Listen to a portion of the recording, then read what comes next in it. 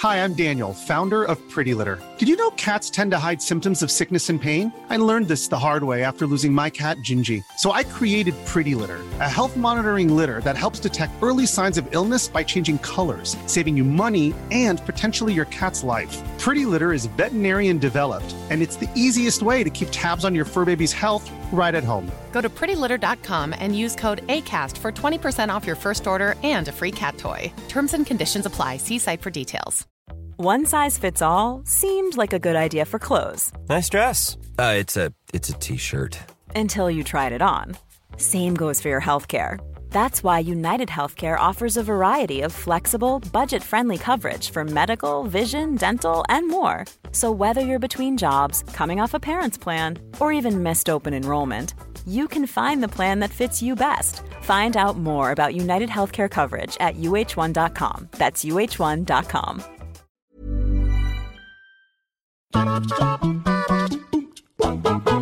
Hello everybody, welcome to What Culture Gaming. I'm Scott, joined by Adam Cleary.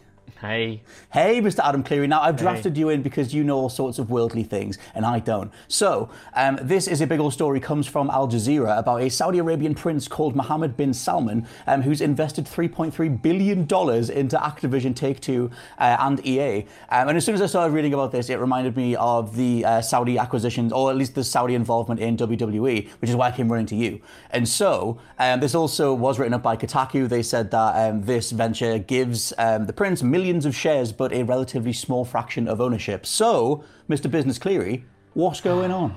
Right.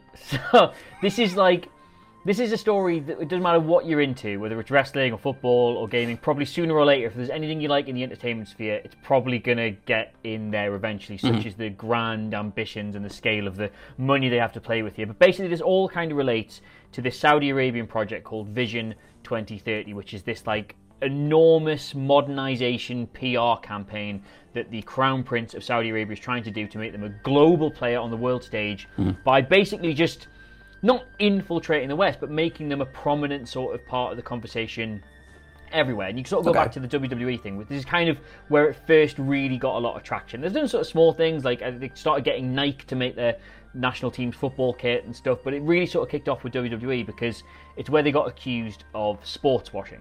And if you don't know what that is, basically the principle of just using positive PR campaigns to mask not pleasant things going on behind the scenes. And WWE were the first sort of company in the West to sort of get accused of being sort of a part of all of this. The very short version of this is that Saudi Arabia have, for decades and decades and decades now, been... what's the delicate way to put this?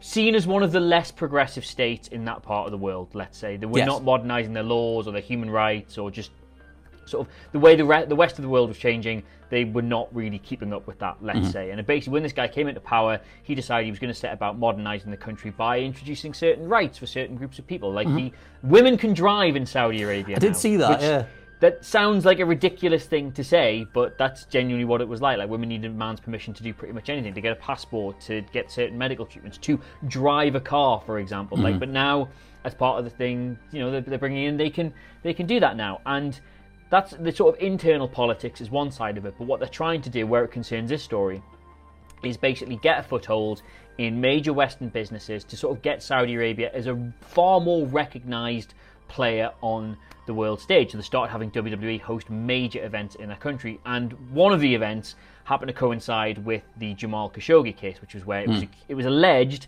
that certain members of the Saudi Arabian royal family had ordered the death of this journalist because he was quite critical of the regime. Now, that's still all ongoing, and it's, they came out and said, oh, we're shocked that our name's been brought in. Well, we will, these individuals acting without our permission, will have them punished and whatnot. And everyone was like, So WWE got a lot of flack for basically doing an event saying, look at this wonderful progressive country that we're doing the show, and you should all check out Saudi Arabia. They're the best, while literally the blood of an actual journalist is staining the ring mat.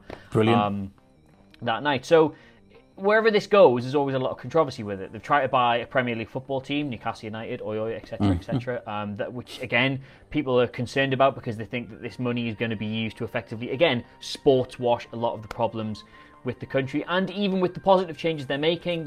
Like women can drive, for example, but the people who campaigned for that for years and years are still in prison. So it's a lot of it feels quite superficial, which is where a lot of the controversy and a lot of the criticism comes from. But then there's the other side of it. People want their football teams to be invested in. People want their games companies to be able to make more games and to have more spending power to do certain things. So it divides people right down the middle, all of this. Like, fans of these studios may not want this kind of money involved, but then again, fans of these studios may want them to have more money to go make better games. So it kind of depends where you fall down on this. I did say that would be the short version. I'm sorry about that. It's quite a long-winded version of it. This is why because like the thing that it reminded me of is all the Tencent acquisitions, which is a big conglomerate coming out of China, and they helped greenlight some stuff. Like, they invested in Platinum, they invested in Remedy, but they're also throwing their money around in Ubisoft and Activision as well. And in this case, the Saudi Arabian prince thing, he says that he has this whole movement thing called MISC,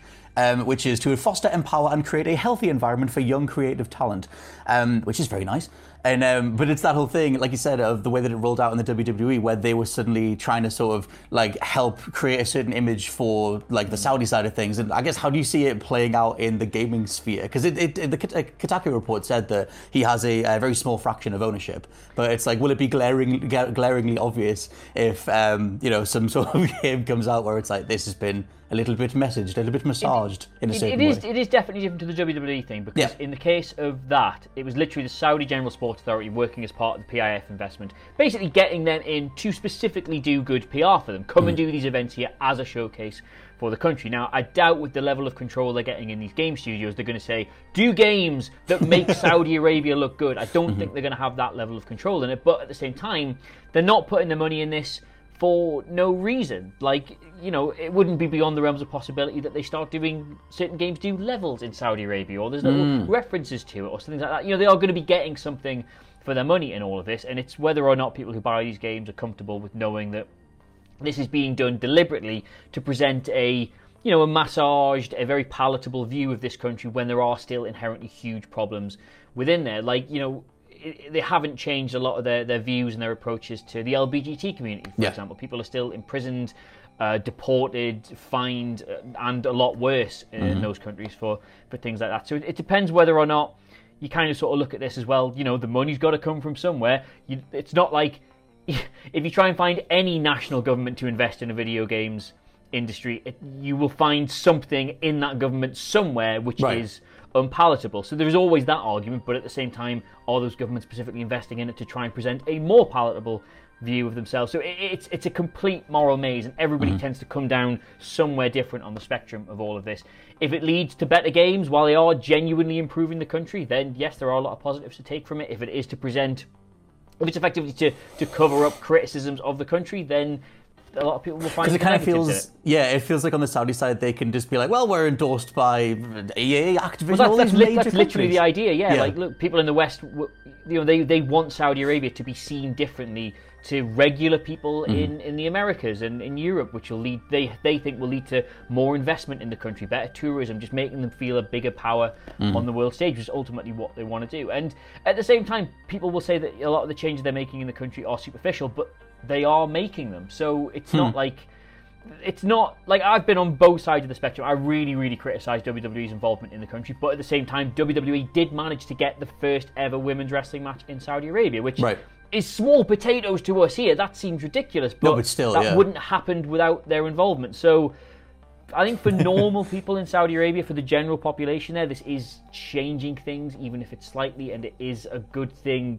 to an extent, but well, at the same time, it's still whitewashing of political stuff. So the thing that I've not looked into too much before this is the existing video game regulatory board that Saudi Arabia has, because one of the companies they're investing in is Take-Two, which obviously owns Grand Theft Auto. So it's just kind of like hilarious that this like completely counterculture thing that started as like the most rebellious, dangerous game of all time, super westernized, making fun of America and everything else, is now like, there's stake in the game from Saudi Arabia to be like, hey, you guys should check out Grand Theft Auto because we're sort of like, it's part of our identity now, and we want to be seen to be like, hey, we're open to these games now.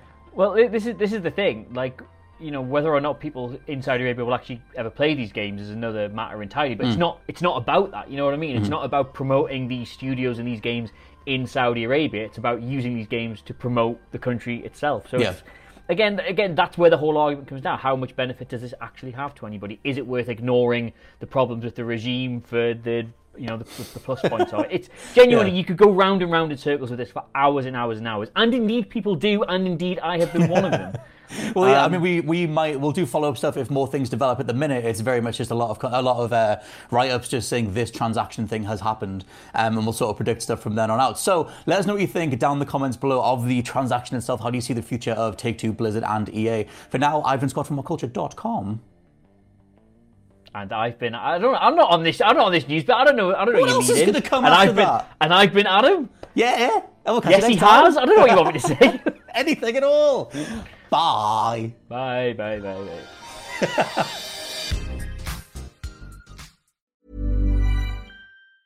Planning for your next trip?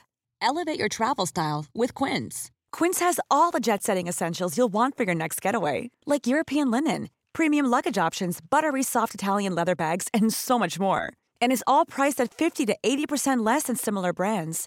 Plus, Quince only works with factories that use safe and ethical manufacturing practices. Pack your bags with high-quality essentials you'll be wearing for vacations to come with Quince. Go to quince.com/pack for free shipping and 365-day returns. Hi, I'm Daniel, founder of Pretty Litter. Did you know cats tend to hide symptoms of sickness and pain? I learned this the hard way after losing my cat, Gingy. So I created Pretty Litter, a health monitoring litter that helps detect early signs of illness by changing colors, saving you money and potentially your cat's life. Pretty Litter is veterinarian developed, and it's the easiest way to keep tabs on your fur baby's health right at home. Go to prettylitter.com and use code ACAST for 20% off your first order and a free cat toy. Terms and conditions apply. See site for details.